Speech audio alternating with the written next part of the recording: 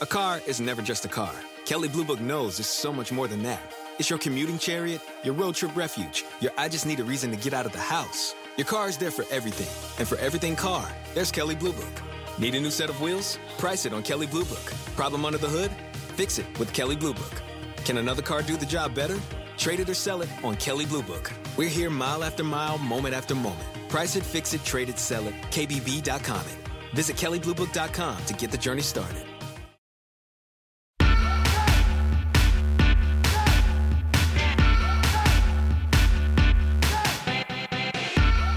Hello and welcome to Hysteria. I'm Erin Ryan. I've got Megan Gailey with me. Hi, Megan. Hello. Other person with me today, Kiran De'ol. Hi. We've got a big show this week. First, Kiran De'ol and Megan Gailey join me in discussing the right wing's attempt to politicize the death of Molly Tibbetts. Next, I check in with my pal Alyssa Mastromonaco to talk about the Kavanaugh nomination and the female senators who could stop it. Then, director, actor, and writer Zoe Lister Jones joins the LA crew to talk Serena's Catsuit and Louis C.K.'s return to comedy. And as always, stick around to find out what hills we'll die on this week.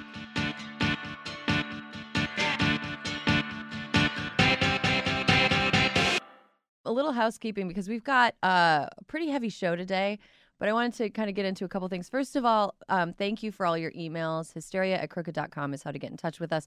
But one thing I've noticed in a couple of the emails we've gotten, and I don't know if I've shared with you two, but I've gotten a few emails from women who have been inspired to break up with people because of hysteria.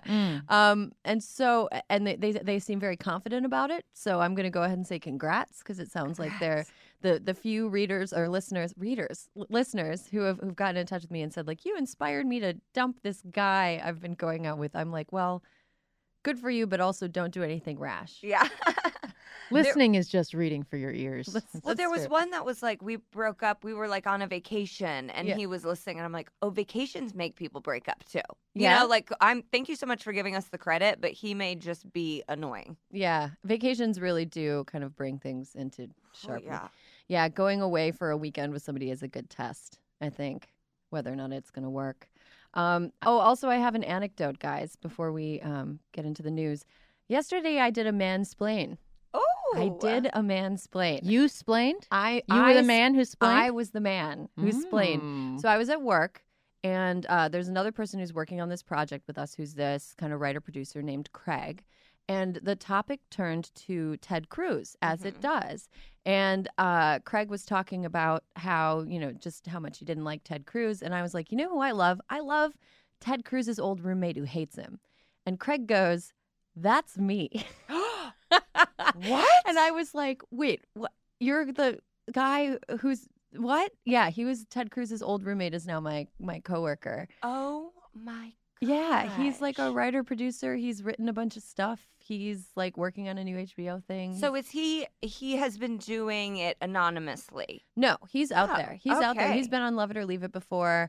I just am stupid. He is doing it anonymously. I didn't know if it was our deep throat. I was definitely like, when you're like, Ted Cruz's ex-roommate who hates him, it's like when somebody's like, oh, it's my family member's second cousin's sister. I'm like, hold on, wait, I gotta take. No, but he's 2 like seconds. he's a guy like Ted, and he's been like public about Ted Cruz being a gross guy in college. And so yesterday we got a few like anecdotes about how gross Ted Cruz was. My favorite was that he left kind of a film of oil on everything he touched, like a slug, like or a snail. Oh, I'm picturing that trail of Ted.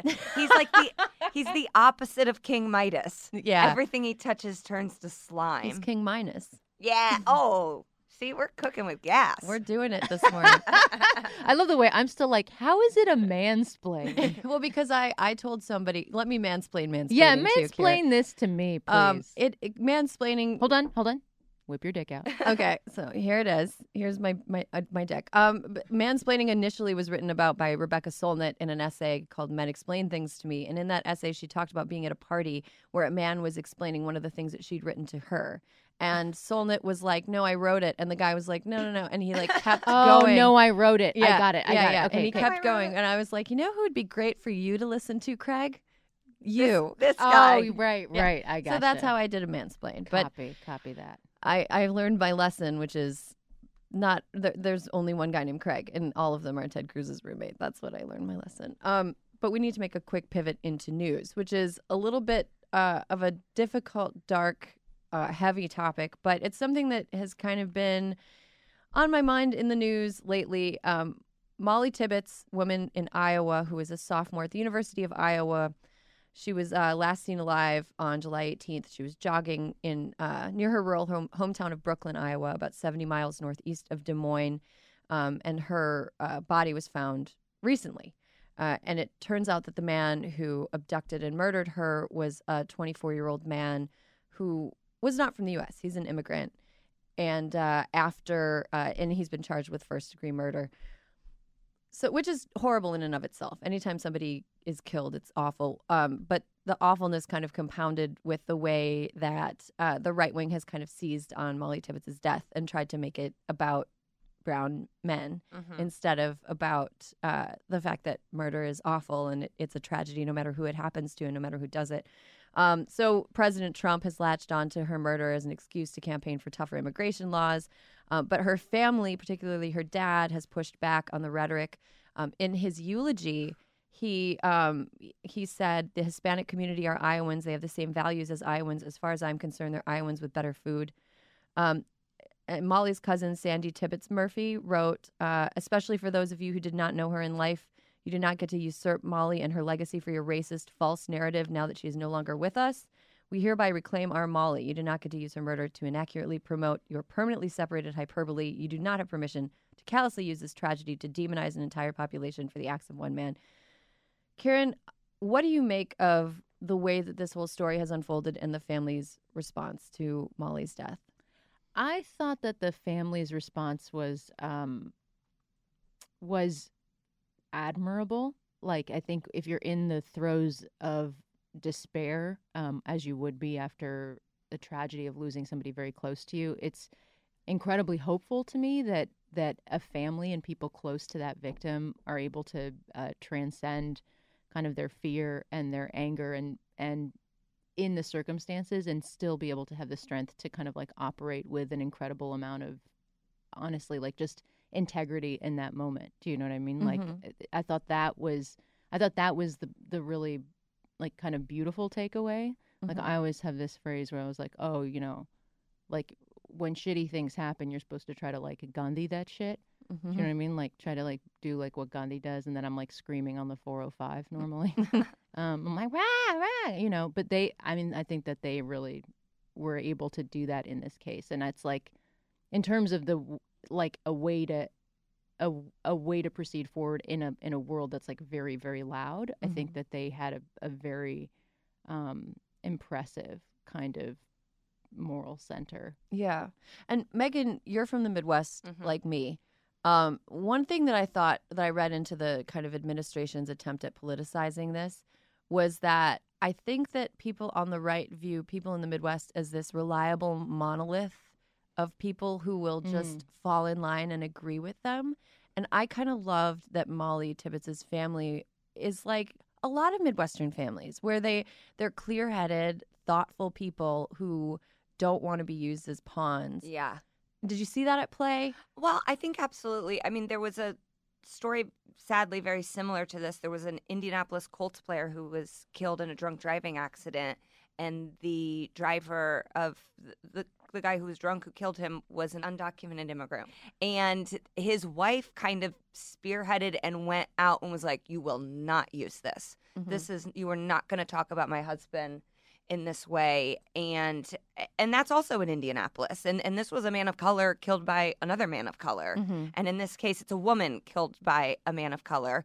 And it's kind of hard. It gives me flashbacks of sort of when mass shootings happen and those families come out and say, no, we need to use their death and this tragedy to talk about gun control. And Republicans are like, no, we don't want to politicize it. And they're like, no, but we are the family members, and we're saying you can politicize it. And in this case, they're like, no, please get away from it. Like, they can't ever, they're not good at judging what grieving families like need from them. Right. And God, yeah, I wanted to kind of pivot real quick to the fact that, you know, people were saying this isn't really an issue of like this isn't an immigration issue whatsoever. This is an issue of toxic masculinity and men feeling entitled to women's bodies. You know, there are hundreds of women who have been killed in Ciudad Juarez that the administration has not at all said anything about. You know, there are women of color who disappear all the time. And every single time a woman is the victim of violence, that is a tragedy. And it's just, do you think that Republicans are kind of trying to pull a fast one where, or not Republicans, conservatives, people who use these things politically to support anti-immigrant views, do you think they're just trying to use this to establish that violence against women is only bad if brown people do it? Well, I mean, it just fits your narrative agenda, right? I mean, in this instance, it's like, oh, this is convenient. I think there were like 2 examples. There's one from 2015 as well that had happened. I'm sure there might be more, but I know there was one from 2015. And so people really latched onto that because it already fits the narrative that exists. But yes, of course, I did think your point was like really interesting because I was looking at it purely from like, of course, somebody's going to politicize like this one thing. It just reminds me of like I'm a brown lady, and I remember when terrorism started happening, like 9/11 or, you know, and post 9/11, there was definitely a thing, and I'm sure a lot of brown people can relate to this, where it's like you're watching the news and like some act of terror will happen. You're like, oh no, please be please, white. Please be white. Please don't let it be a brown. Please don't let it be a brown person. Like that sigh of relief, which is so fucked up. That's such a fucked up thing. Yeah. I'm a white person and I'm rooting it for it to be a white person. Like I'm that just is. It's they don't get to take it. It's a few, and not because the tragedy is any less worse, but because you know that just in terms of a narrative, it's so much easier to vilify. Right. Like, well, you know, the tragedy isn't going to make other people's lives worse that are totally unrelated to it. You know what I mean? Right. Like if something tragic happens and the perpetrator is a person of color, then other people of color who have literally nothing to do with it at all are going to be treated differently by people who respond to the politicization of those events. Right. Whereas if it's a white guy that does it, like, you know, there was a shooting in Jacksonville at an esports event this past weekend, and it was a white kid. And I know that there are no white men are not leaving the house feeling a pit in their stomach this week because they're worried that they're going to be treated poorly because they're white men after that shooting. No, because that's an isolated, mentally ill person who, you know, it's always like mental illness. And it's like, in a lot of cases, it is mental illness, but it's also the entitlement that this person felt to go and kill people, you know, and it's the same in both cases. When I see a man running at night, I'm like, well, that would be nice. You know, it's cooler outside. It's like darker. It like seems like, oh, it looks beautiful. And it's like, that's just not even an option to us. And I'm sure, I don't think conservatives have come out and said this, but this happens in rape cases and in cases like this where a woman is sort of like out alone somewhere. It's like, well, you know, she shouldn't have been doing that. Oh, God. And another thing that I've been thinking about in the Molly Tibbetts case, and her family's response has been, like you said, Kiran, just like really strong and clear-eyed, especially in light of how much grief they must be experiencing. Yeah. But I was thinking a lot about what is called missing white woman syndrome.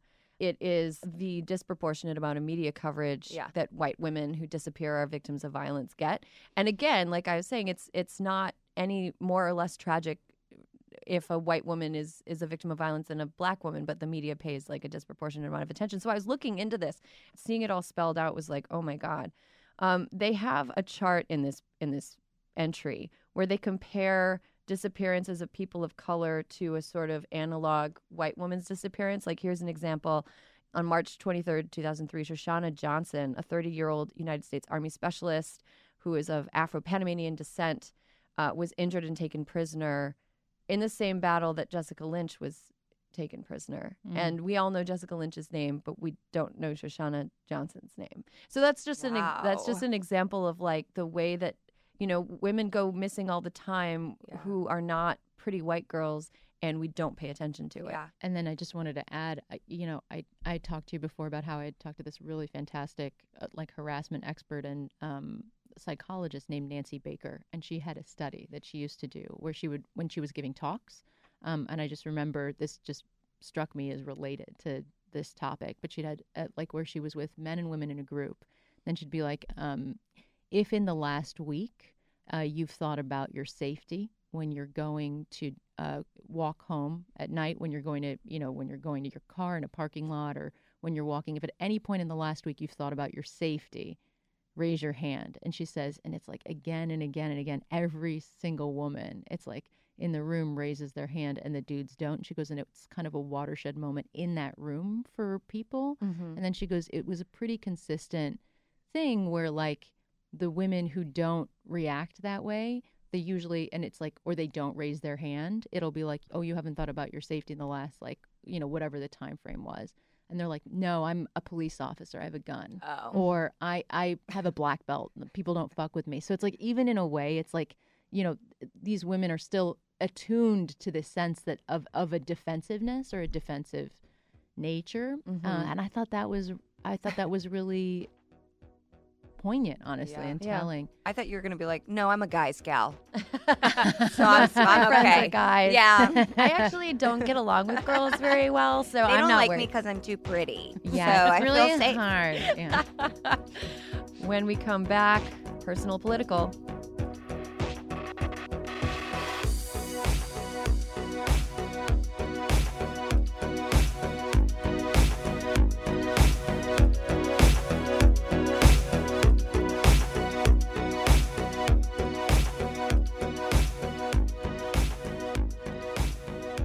Joining me now is our pal, Alyssa Mastromonaco, live from the Catskills. Hi, Alyssa. Hey, girl. Hey. Well, Alyssa and I, unfortunately, are separated by an entire continent since I've moved to Los Angeles and she's still on the East Coast. But we miss her so much around here, and we miss her input on especially issues of reproductive rights, that we are starting a new segment this week calling UterUS Weekly. It's just like Us Weekly, but with Uter in the front. And we're bringing in Alyssa to talk to us about like how things are going on the ground, what the fight looks like to preserve reproductive rights for women, because it is the most important conversation that we can be having right now. It's not the most fun, but I think it's the most important. Alyssa, how's everything going over there? I was in New York this weekend and I did the Day of Action. And in New York, it was at City Hall. And, it was 100 degrees out. Lots of people showed up. People are activated. But, the problem is I was glad to do the event in New York, but, we all know that this vote that they will have on Brett Kavanaugh, if they do get a vote, before the election, is probably going to come down to 2 senators. If all of the Democrats hang together, it'll come down to Susan Collins of Maine and Lisa Murkowski of Alaska. And so even though I wanted to get everyone out in New York and rally, my speech was a letter to Lisa and Susan.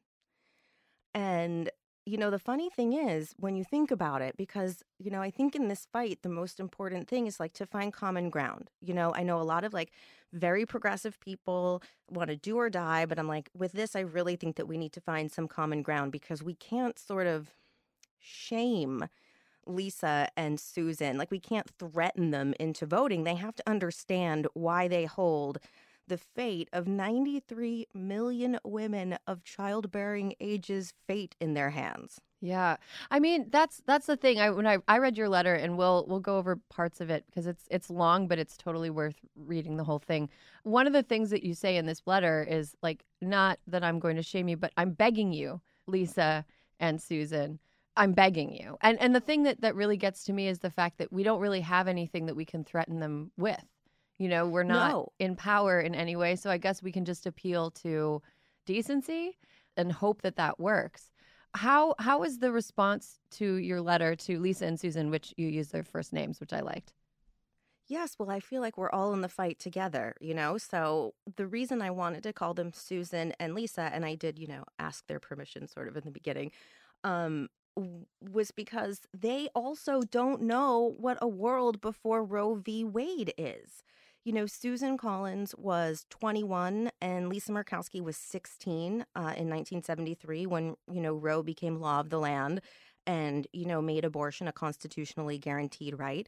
So they didn't live it in the 40s and the 50s and the 60s when, your option was a hanger or throwing yourself down a flight of stairs. For them and I didn't mean to be flippant when I made that sort of analogy, but a lot of us, the first time we ever really heard about abortion was in Dirty Dancing when Penny needed to get an abortion and Baby got the money from her dad and lied for it.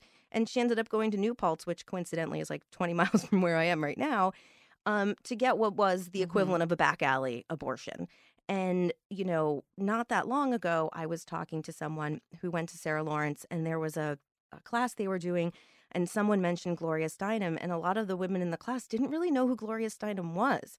And so that's why I feel like in this new for me and everybody younger than me and people who don't know a world or even understand a world before Roe v. Wade or before people like Gloria Steinem had gotten us these rights, who had worked so hard to make this much progress, I just feel like for Susan and Lisa, they have to understand that even if their views were different than ours when they were growing up on abortion, they always had the choice. They had the choice when they were in their early 20s. And even if they didn't exercise the choice, they had it. And you never know if you're going to exercise the choice until you're in that situation. And so I think that trying to just find that common ground of like, you may not agree with it, but can you impose this will on, 93 million women? Right. Here's another thing that's kind of getting to me.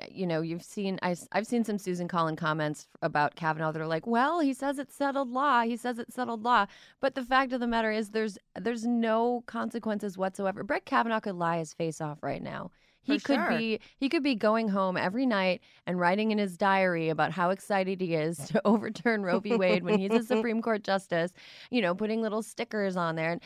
And there's absolutely no consequences. And I think that it's for Susan Collins or Lisa Murkowski, and I know that you're kind of approaching this from a position of like, please, hey, girl, please. But my position on this is like, come on. Like, do you expect us to believe that you, an ostensibly intelligent woman who has had a long political career, honestly believes that a man selected by a president who has pledged to only appoint anti-abortion justices has chosen somebody who is suddenly pro-choice? And do you really expect? Like, how do you here's expect what I'm us to believe hoping. that? I have a bit of a theory. So I'm going to share it here for the first time. Ooh. So this is my theory. I believe Susan Collins and Lisa Murkowski to be very smart. And they know that Trump pledged that he would overturn Roe. He would appoint anti-choice justices. And his vice president said he wanted Roe, sent to the ash heap of history, right? Yeah, that's like his favorite phrase. It's Mike his Pence favorite says phrase. it all the time. Maybe he'll use it this weekend when they let him speak at John McCain's funeral. But they know this. And so I am hoping that Susan Collins is hedging and saying, well, I talked to him and this is what he said, because she just doesn't want to spend the next 45 or 60 days being attacked by the rabid minority of hardcore Trump voters, right? Like, maybe she's just being wishy-washy in the way that nobody really saw John McCain putting his thumb down on the ACA vote. And so I'm hoping that, they have always sort of stood on the right side of Planned Parenthood. And, the thing I think that is so important for us to do is lift up some of this conversation, because right now, I would say that the Brett Kavanaugh fight is maybe like the 5th story on the news, maybe, and his hearings start in less than a week. And how many documents have senators been able to access regarding Kavanaugh? It's a minuscule amount. Isn't it it's like 30% or something like that? It's like 30%. And the thing about it is, because he worked in the White House, it is customary. And this is I know that I'm so wretched and former public, servant and all this. And I think things should be fair and historical and blah, blah, blah. And wretched. You are wretched, Alyssa. I'm wretched. But, to me, this is every president has abided by this precedent. You get the documents, you get a chance to read them. The National Archives produces them. And people are like, well, why can't they just make them all public now? And well, he worked in the White House. Some of that stuff is privileged. It is the process that they go through. And, sure, they want him to expedite, but it's also not the same as, I would say when Scalia died, right? Yeah. This was a choice. He chose to step down. Therefore, I think that, that the administration and specifically the GOP senators need to, I'm hoping maybe all of the bipartisan talk around Senator McCain's passing, makes them see the light a little bit in a back to regular order way. I know that's people are probably going to boo and hiss at me because it won't happen, but I'm hopeful. Yeah. I mean, hope is kind of all we have right now. Hope is all we have. Hope and grit and optimism and weekends away at the Catskills so that we can recharge and start the fight again as soon as we're back. Alyssa, that is all the time we have for the first edition of UterUS Weekly, but I can't wait for the next time we talk because this is super, super important. And while it's, again, it's not the most fun thing to talk about, we need to keep talking about it. So we do. I miss you, and I will talk to you next week, I think. Kisses. Bye. All right, bye. This episode is brought to you by IQ Bar. Power up your life with superior brain and body nutrition products from IQ Bar. Their plant protein bars are the perfect low-carb breakfast. Their IQ Mix zero-sugar hydration drinks replenish electrolytes. And their IQ Joe mushroom coffees will keep you focused all day long. Start each day right with IQ Bar's brain and body boosting bars, hydration mixes, and mushroom coffees. Their ultimate sampler pack includes all three. IQ Bar empowers doers with superior brain and body nutrition. All their products are entirely free from gluten, dairy, soy, GMOs, and artificial sweeteners. And today, Hysteria listeners get an exclusive offer of 20% off plus free shipping. Just text Hysteria to 64,000. One thing I love about IQ Bar is, first of all, right now it's really dry where I am. Oh, okay. It is hard for me to stay hydrated. I'll just be going through my day and I'll be like, why am I so parched? I'm parched. I'm in a bad mood. I feel like I'm going to pass out. And it's, you got to drink some water. You got to stay hydrated. I really like their IQ Mix Zero Sugar hydration drinks because it allows me to rehydrate myself at a time when I feel like the atmosphere is trying to take all my moisture away. Well, and sometimes you need more than just water. Sometimes you need more than just water. I also love IQ Bars because I love a portable breakfast. I love a grab-and-go breakfast, no dishes. Love something I can walk around holding and eating. I like something I can eat in my car without endangering the lives of me and every other motorist on the road. A breakfast burrito, not the safest thing to eat behind the wheel. IQ Bar, go ahead and do it. Good for you. Great ingredients. Helps you stay focused and alert throughout the day. And and you don't have to dirty any dishes. Refuel smarter with IQ Bar's Ultimate Sampler Pack. That's 7 IQ Bars, 4 IQ Mix sticks, and 4 IQ Joe sticks. And now our special podcast listeners get 20% off all IQ Bar products plus get free shipping. To get your 20% off, just text Hysteria to 64,000. Get your discount, text Hysteria to 64,000. That's HYSTERIA to 64,000. Message and data rates may apply. See terms for details.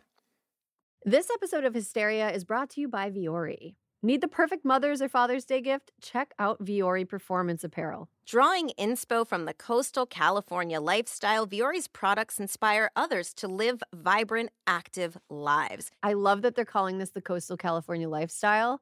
I will embrace that instead of what I thought it was, which was the I only want to wear comfortable clothes lifestyle. Yeah. I refuse to be uncomfortable if I want to be productive. I refuse to be uncomfortable, but sometimes I have to look like I belong in a respectable place lifestyle, which is Vuori is perfect for it because the clothes look fantastic. They fit great. They are so comfortable. I lie down in mine all the time.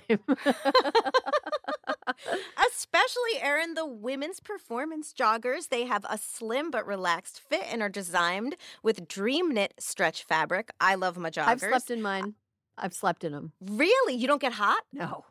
They're very, it's like a couch nap. You know, you have you've got maybe a half an hour in the afternoon. You're like, ooh, I've got a small break. I'm very tired. I'm going to just lay down for 20 minutes. Yeah. Perfect for couch napping. Joggers. I love the leggings. I can work out in them. I can do my errands in them. I can wear them with a proper top to a business meeting. It is not a problem. Oh my gosh. Yeah, you probably could. Just put a blazer and denim shirt, blazer, leggings. So easy. 100%.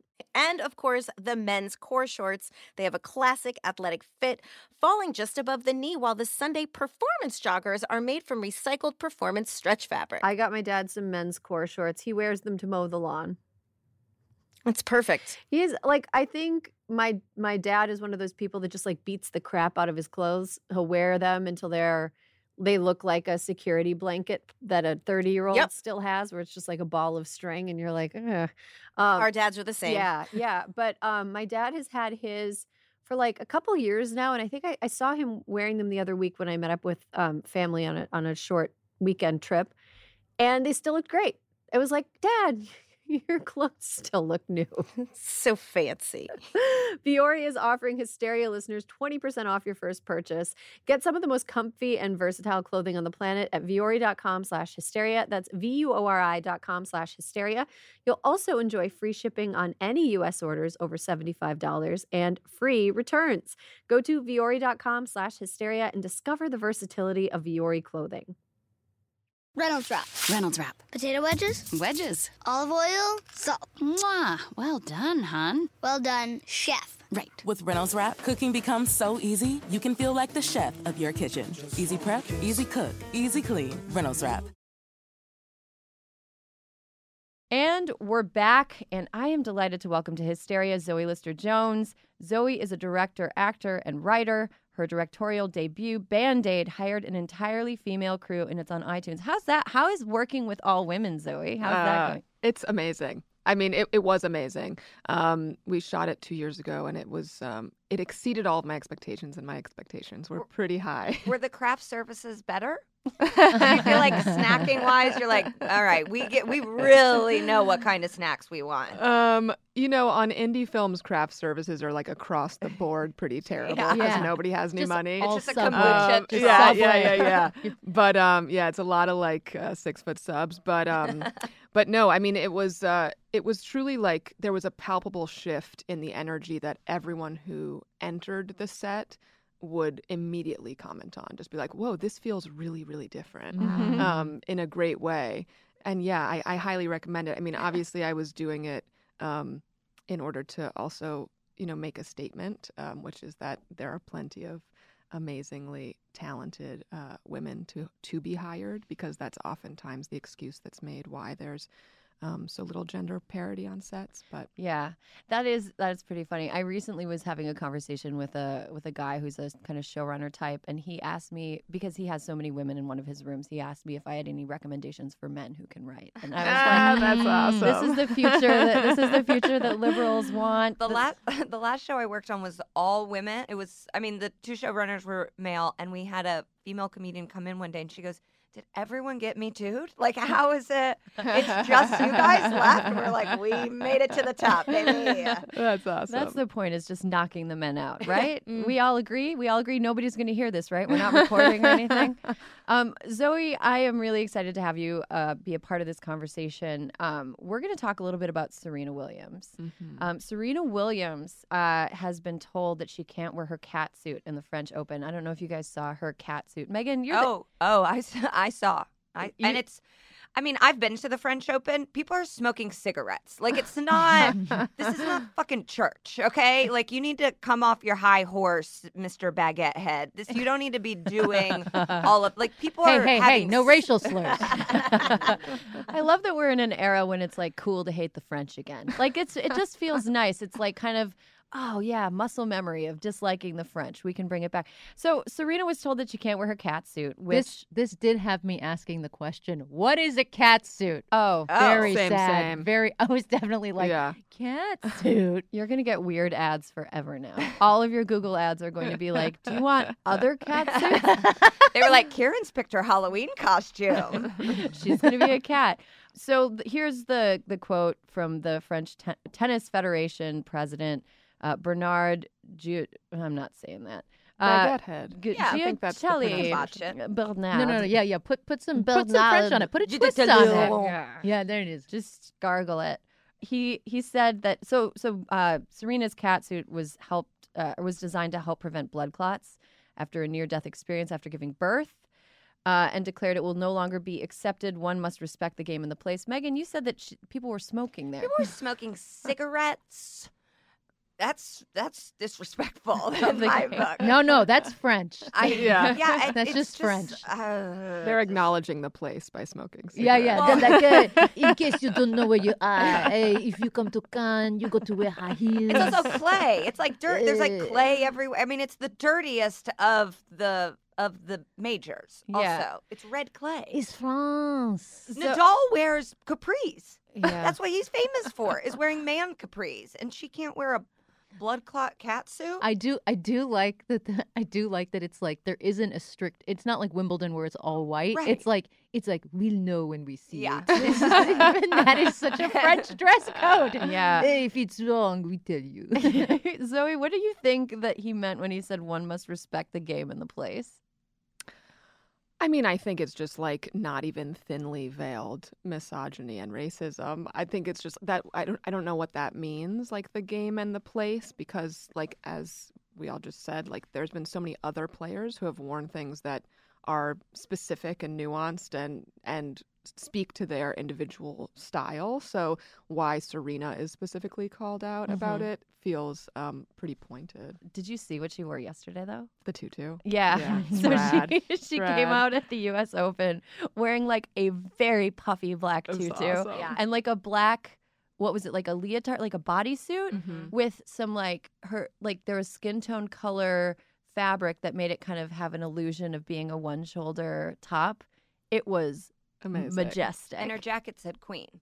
Her little warm-up jacket. The irony is all of those clothes are designed months in advance. Like none of those are like last minute. It's not like she woke up on any of the days and was like, let me figure out what I'm going to wear today. You know, those are all like hella designed and very, from a long time ago. Dependent on like she has a Nike deal. Yeah. It's just really pisses me off.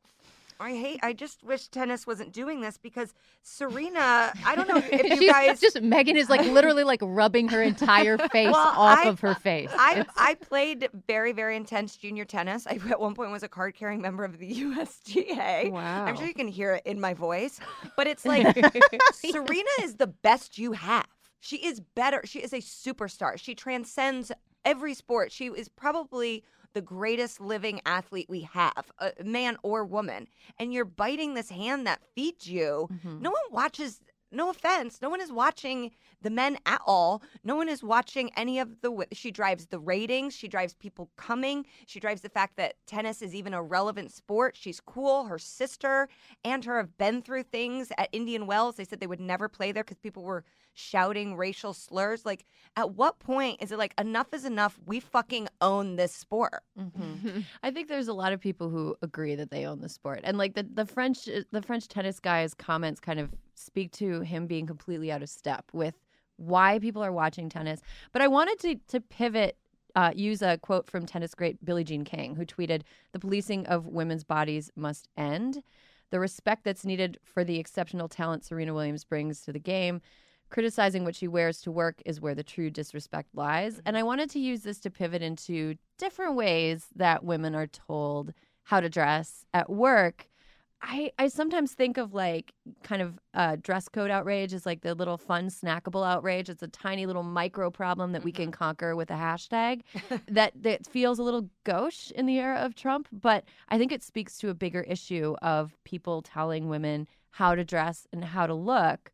Zoe, I wonder if you've ever encountered being told how to dress or how to look in a way that you were like, this feels like you're not really asking me to be professional. This feels like something bigger. Well, I work in an industry that encourages women to like sort of dress, not provocatively, but I think there's just like the rules are different. I've never had to work in an office.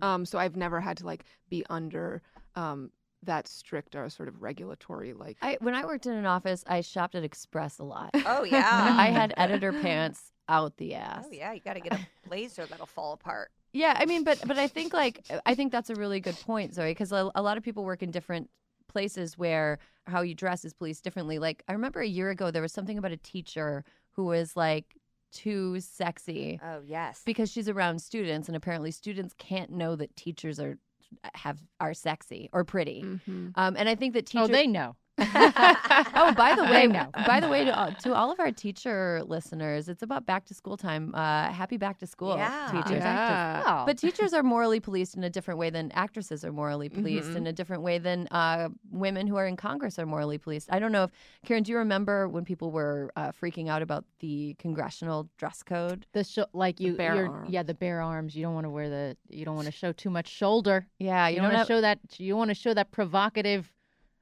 curve on your sternum. I have my shoulder out right now. Do you guys feel uncomfortable as I stroke it? I'm really distracted. I went to a school where we were not allowed to, and this was public school, we weren't allowed to show our shoulders. And then like your hands your shorts couldn't be any shorter than your fingertips. And they would make us stand up and show, which is like kind of dramatic. And people were like, but the boys don't have any dress code. And then they were like, well, you can't sag. And we were like, okay, but now you're just being racist too. Like you could have picked anything. And that's what you picked? Why? I think the idea of like it being for like to protect men's impulse, like sexual impulses is like the most fucked up of it all, which is like kind of where it's all rooted, right? Is like can't distract the men because if they see a shoulder, their erections won't allow them to like pass policy or whatever. It's like that. All the blood rushes from the brain to the dick. And then how are you going to make legislation? Yeah. That's great. I think that's a good point. It's also like men are in charge of everything. And if men are the ones who are supposed to be in charge of it, they are the stronger, more rational sex unless they see an elbow. Right. Unless they see a collarbone, then it all goes to shit. And it doesn't make any sense whatsoever. It's kind of ridiculous. Did you guys hear about this California school district's dress code that is like, be yourself? So there's a school district in Alameda in California, this on the left coast, that passed a revised dress code policy that's basically like, cover your nipples. That's awesome. But otherwise, wear whatever you want. Like, I think you have to cover your butt, and you can't wear... you can wear pajamas if you want. You can wear ripped jeans as long as you don't have your underwear visible.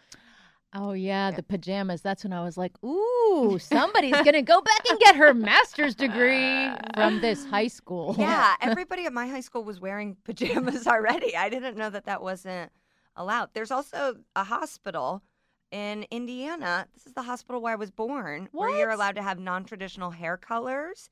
You can have those like gauges in your ears, and they have to be 10 millimeters. That's funny. And now tattoos are going to be allowed. You can as have well. tattoos out. I've gone on TV on like the news with my tattoos out before, and the crew, the people who are also on with me don't usually comment on it, but there's a couple times where like a CNN crew member has been like, I just want you to know I think it's awesome that you wear your tattoos out sometimes, which is really sweet, I thought.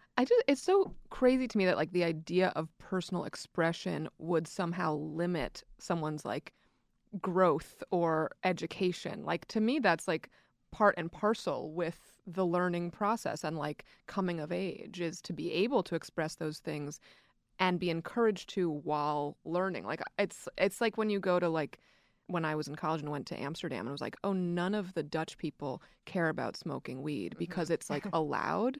And it's the idea of like placing so much taboo on and control over women's bodies is what creates this like really charged sexual objectification. Whereas if it wasn't an issue, I think that it would, I mean, in addition to lots of other things that involve like just dissembling the patriarchy, but like it would be so much less charged if it wasn't creating. Yeah, if they just let us have the candy. Yeah. Right. We'd be like, we're tired of candy. Yeah. There is that thing of like when you look at magazine covers where it's like, I've always noticed this specifically in America, it's like it's so sexualized, but then you see a nipple and it's like the whole internet is up in arms, you know, as opposed to like in Britain where it's just like flaccid bodies that are naked on a toilet at 11 p.m. and you're like, this is just so real. When I see wet abs, I'm like, that's allowed? That's like, that feels really naughty. That can't be allowed. Wet abs? Yeah, when they spritz them. You know, like they're not, I mean,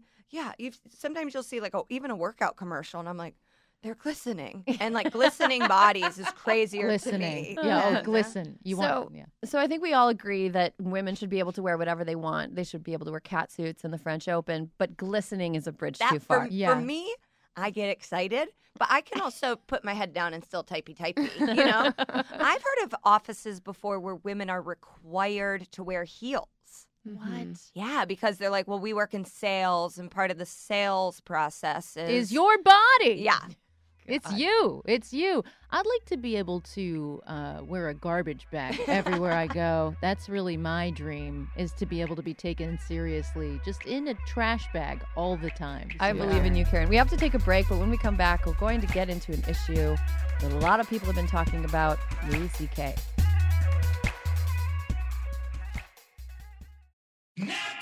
Silence is golden, especially when it comes to brakes. That's why Napa Silent Guard are built to be one of the smoothest and most quiet brakes on the market.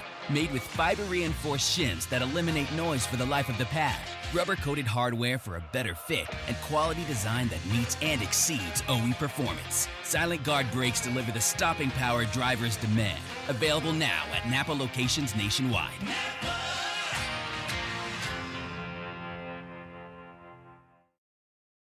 They say plants like music. Yeah, no, like really, they respond to the vibrations of it, which means that this playlist you're listening to, the plants are too. You know what else plants like? Organic soil from Miracle-Gro. It's made with all the best stuff like wood fiber and compost. Plus, it's OMRI certified organic, which officially means it's made with superior ingredients. And when you give your plants the stuff that makes them happy, they won't judge you on your iffy playlist. Hear that, plants? So go ahead and give them Miracle-Gro.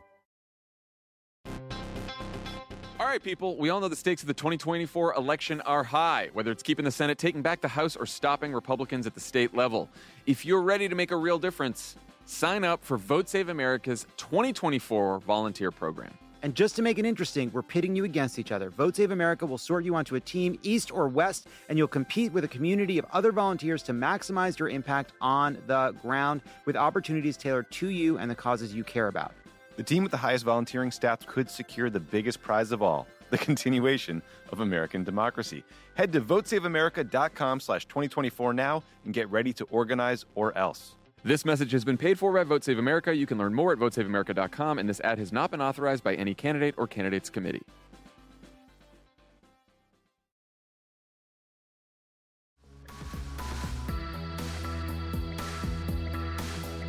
And we're back with This Week in Sorry. This is a special edition of This Week in Sorry because there's not really a sorry involved. This is just a kind of 9-month post-sorry checkup. Louis C.K. returned to comedy this week. He did a set. He showed up unannounced at the Comedy Cellar in New York City. Last year, if you can recall, 9 months ago, he admitted to sexual misconduct with 5 women in the comedy world. In his apology, he said that he would, quote, step back and take a long time to listen. But many are wondering, is 8 to 9 months away from the stage actually enough? On whose terms should his return be decided?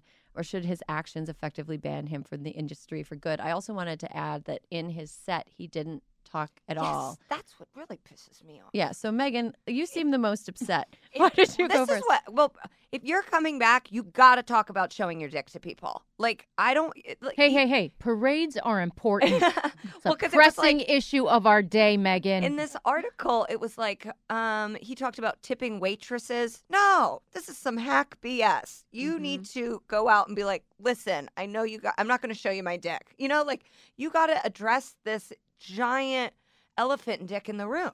Yeah. It probably wasn't that giant. Yeah, I was going to say the opposite. Mean. Metaphorically giant. Whoa, yeah, Zoe, what do you think? Oh, just like unbridled rage. I have no patience for Louis C.K. I had heard a lot of those stories before they came out, and I was a fan of his. I was a fan of Louis the Show, and I wasn't able to watch it once I heard those stories. And I've had the same experience with a lot of these men who, you know, they're like artists that you might have respected, who then their personal behavior towards women just forever, to me, impacts the way that I will view their art. And I think like that does play into this conversation, which is like, when are they allowed back? And like, when are they allowed to be artists again? And when do we give ourselves the permission to forget that they're like that they were horrible to women?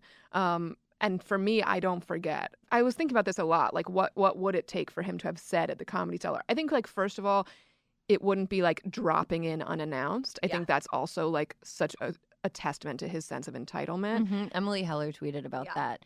She was like, they had no consent. They didn't consent to him showing up. And then I also, think like not addressing it, but like, how do you, the only way that I could see, I was thinking about like maybe to have like a referendum, to have like more of like a Hannah Gadsby, like Nanette moment where it's like, you're not bound by the rules of comedy where you have to be making jokes, because I'm not ready to hear him make a joke about what he did. I think it's more like getting up on a stage and being like, I'm going to use this mic to talk about what historically led me to do this and why it's fucked up and why I'm really confused about how to now like move on with my life, having daughters, to do this. Like, there are so many things for him to talk about that would open up a dialogue that would be helpful. And instead, like, he's just like thinks that like, and tipping waitresses is also like a charged subject around like gender. Yeah, there's waiters too. I mean, I wonder if that's part of the excuse or the reason that you would hear from the man about why they didn't talk about it. Because it's like I've heard men, in conversations that aren't this conversation, thankfully, being like, anything I say can be used against me, so it's better not to say anything at all. Do you know what I mean? Like, it's like if I'm going to be vilified in some way. Like Ben Affleck came out, very early on in Me Too, being like, this is shitty. And people were like, remember when you touched her boob? And he's like, okay, I'm out. I know, but I love that the example is like, anything could be held against me when he like physically assaulted a journalist. That should have been held against him, and he still hasn't really been held accountable. Yeah. I think that's fair.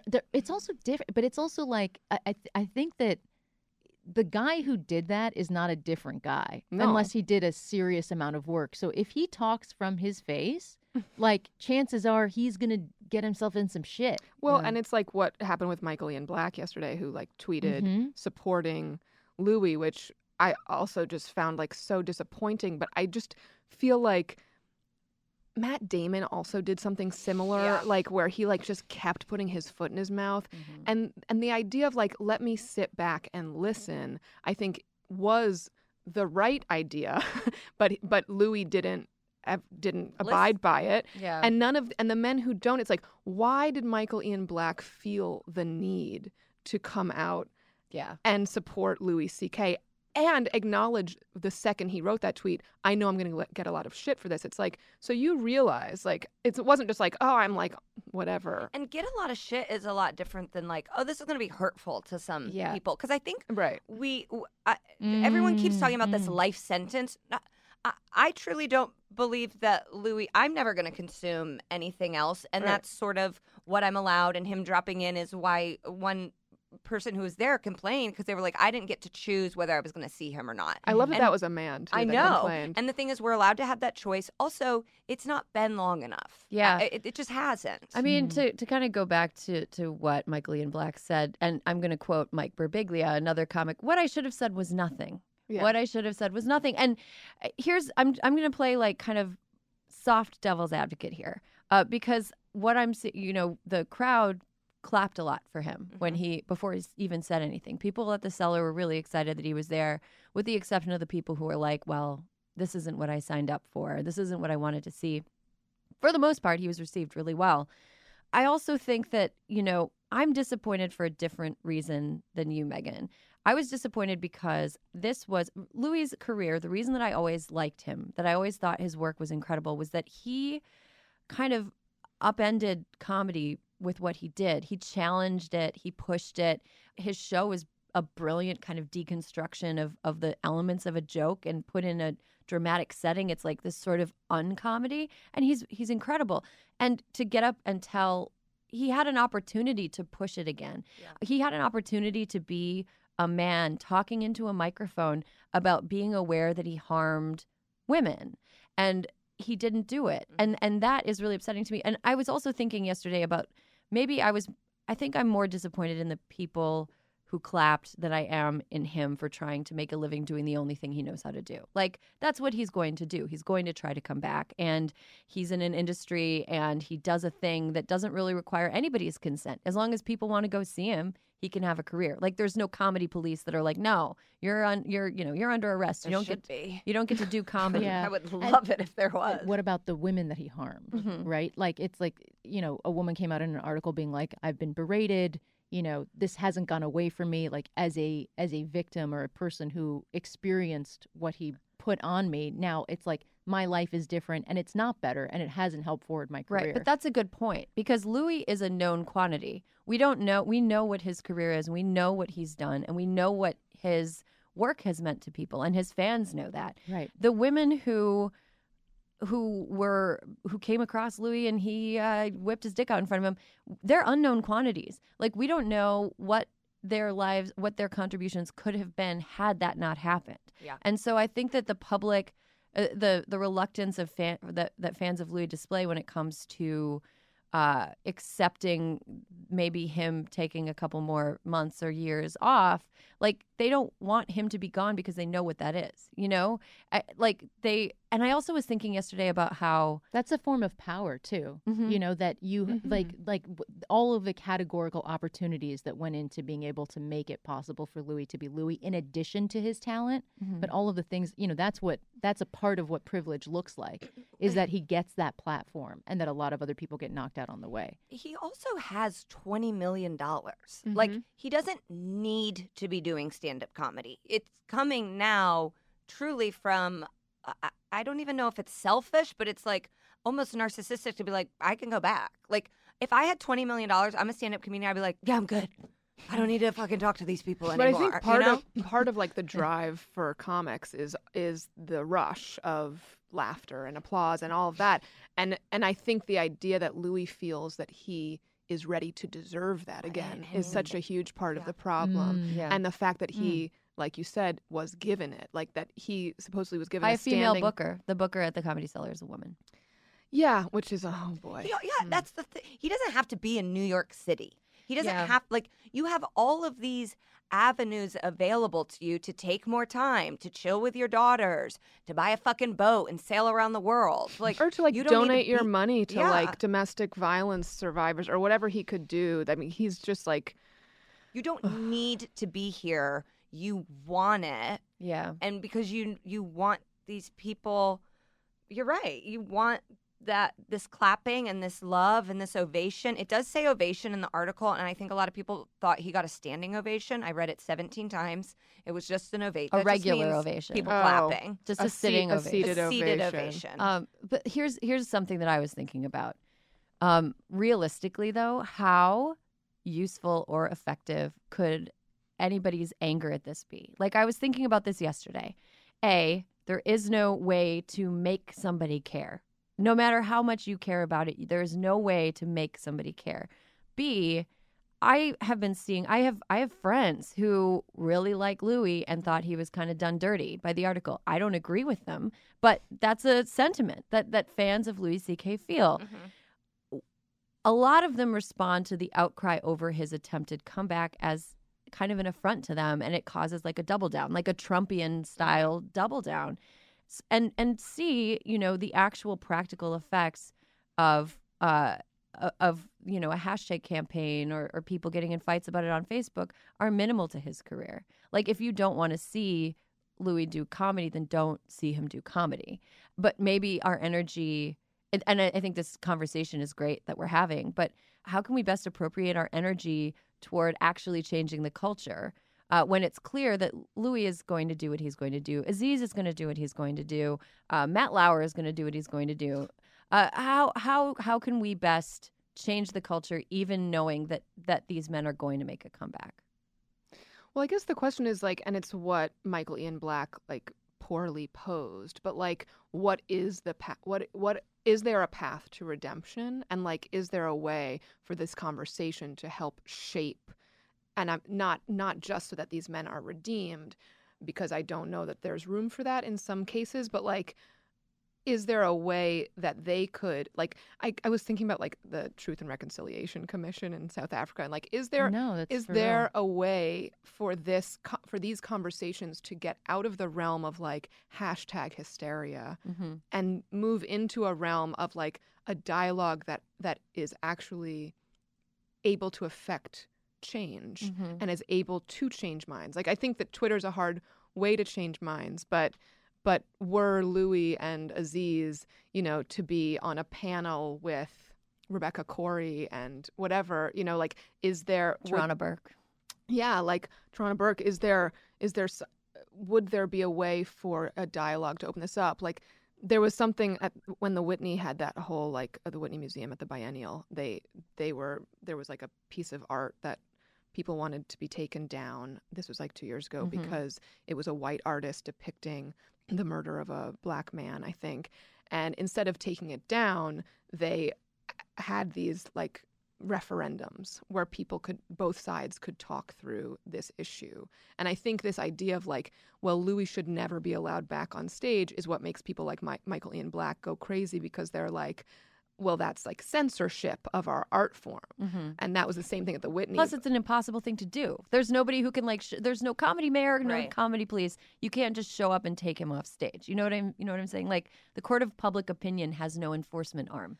I'm sort of in the like group of like, there is a way to do it, but none of you have done it yet. Exactly. Yeah. All of you have failed horribly from your apology on. And I do think we're going to have to sort of figure out this like key almost of like, okay, Matt Lauer, you had a secret button, so you're gone for good. Yeah. Also, you're aggressively boring. Yeah. Like when it's like, oh, Matt Lauer, we'll never replace him. No, I will like literally walk outside of a school with a bunch of dads dropping off kids, and I could point to one of them and be like, you're Matt Lauer now. And nobody would know the difference. I think he should have been banished for being shitty to Ann Curry. Yeah. I was ready to get rid of him then. But we are going to have to sort of figure out like, okay, what Louis did, people publicly don't think that's a lifetime ban, but you do need to actually say the word sorry in your apology, and you do need to give money to and you need to actually come to all of this in your brain yourself and not be told that this is your punishment. And for someone as like self-reflective as Louis supposedly is in his work,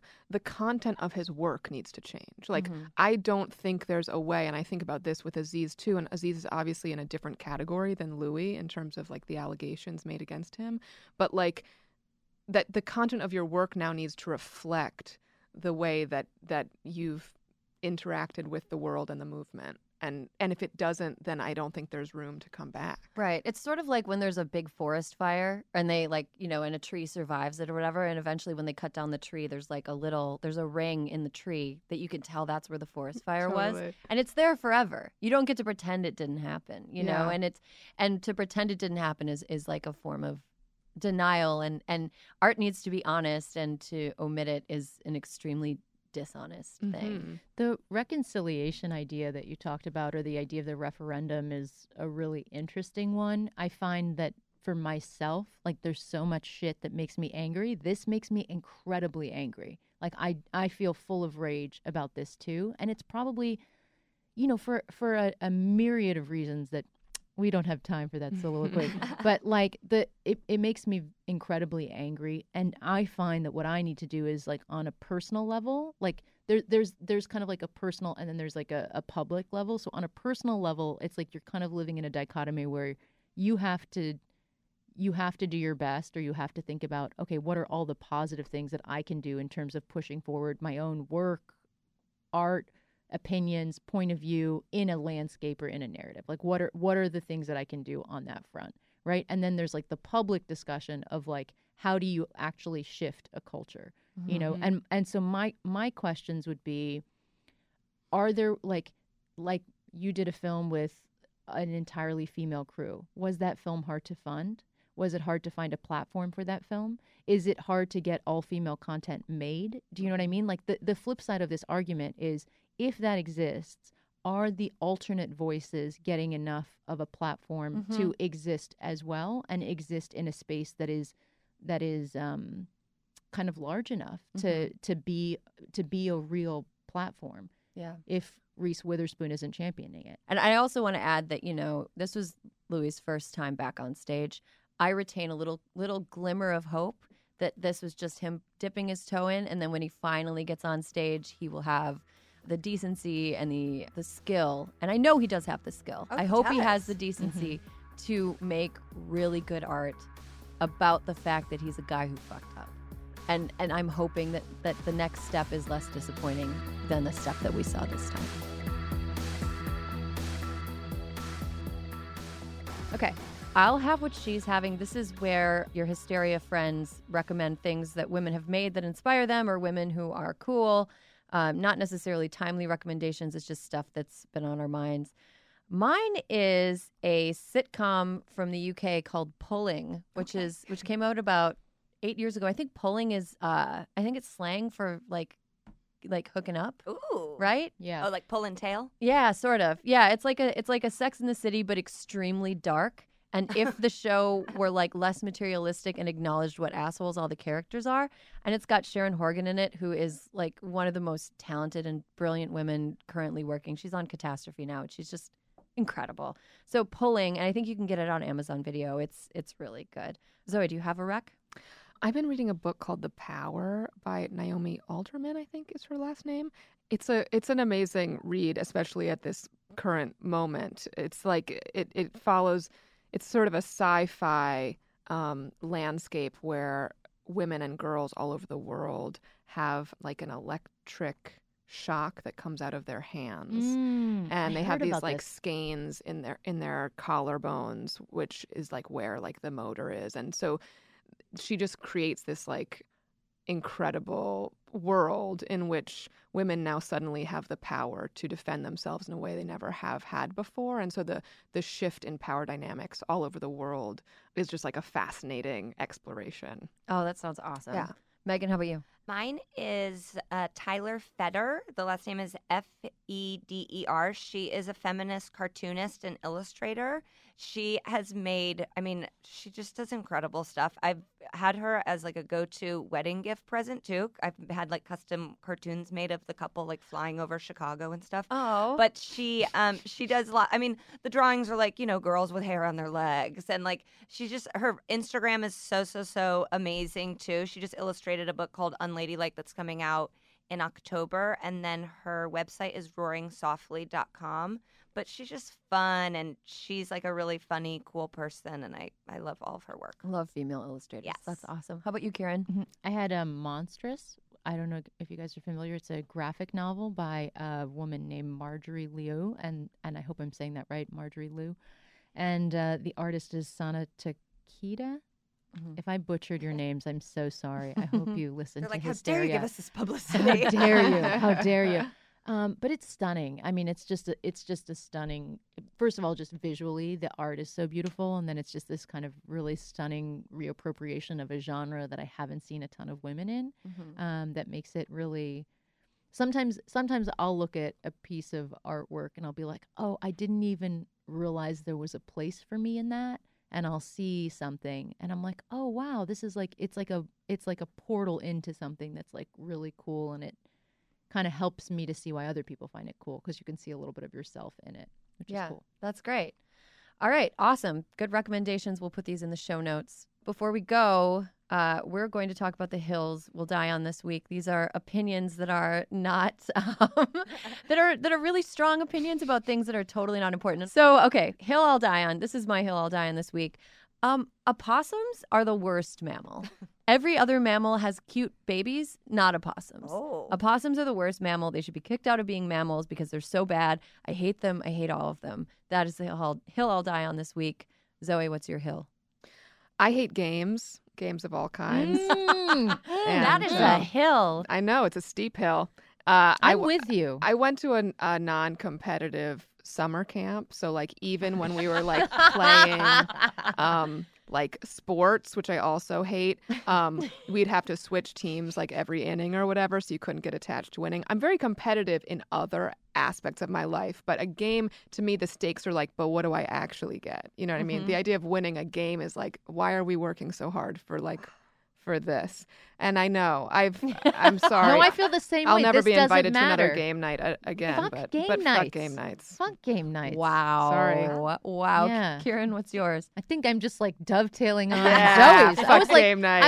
I forgot how strongly I feel about this. Pretty 'cause- competitive about being non-competitive. I hate games more than you hate games. No, I think we might hate them equally. Let's have a contest to see who hates games Arm more. wrestle. I will it's like I have friends who are very competitive and they know to not invite me to their game nights because I hate them so much. But I'll cheat. I'll just start cheating because I don't give a fuck. Yeah. I'm like, this doesn't matter. I'll ruin the game. Like, I'll actually ruin your good time. And that's the way I entertain myself.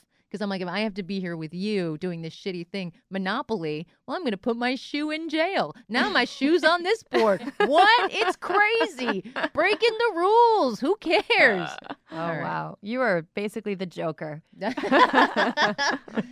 You get me. Oh, A God. Joker in a garbage bag. Megan, how about you?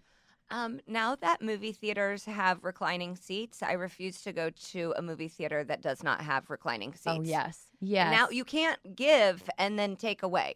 So it's like, you all need to get on this. I don't care about preserving the art of how our grandparents watched the moving picture. I want to lay down and I want to unbutton my pants. Yeah, I mean, let's be selective about what we preserve because a lot of people back in that time like got polio. Yeah. And we're not like we need to still get polio. No, I completely agree with you. I want to lay. Reclining seats, man. And I'll take a nap. In the movie? Sometimes I go to a movie Don't you just have a to nap. Don't you have a house? I like to spend $17 on a nap. $17 nap, eh? That sounds great. Kieran and Megan, thank you for joining me. Zoe Lister Jones, we are so lucky and glad that you came by.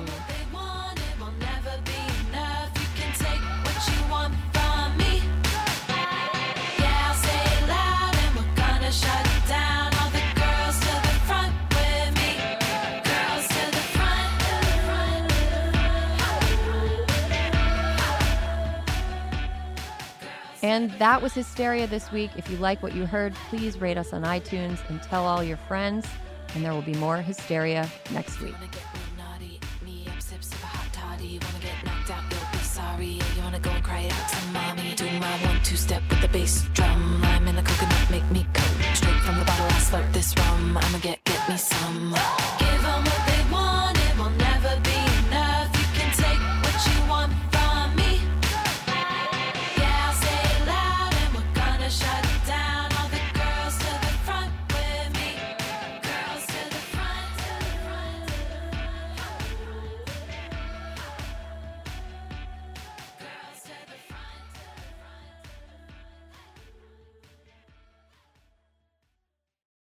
A car is never just a car. Kelley Blue Book knows it's so much more than that. It's your commuting chariot, your road trip refuge, your I just need a reason to get out of the house. Your car is there for everything. And for everything car, there's Kelley Blue Book. Need a new set of wheels? Price it on Kelley Blue Book. Problem under the hood? Fix it with Kelley Blue Book.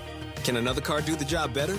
Trade it or sell it on Kelley Blue Book. We're here mile after mile, moment after moment. Price it, fix it, trade it, sell it. KBB.com it. Visit KelleyBlueBook.com to get the journey started. Your home is your place of peace. It's clean. It's welcoming.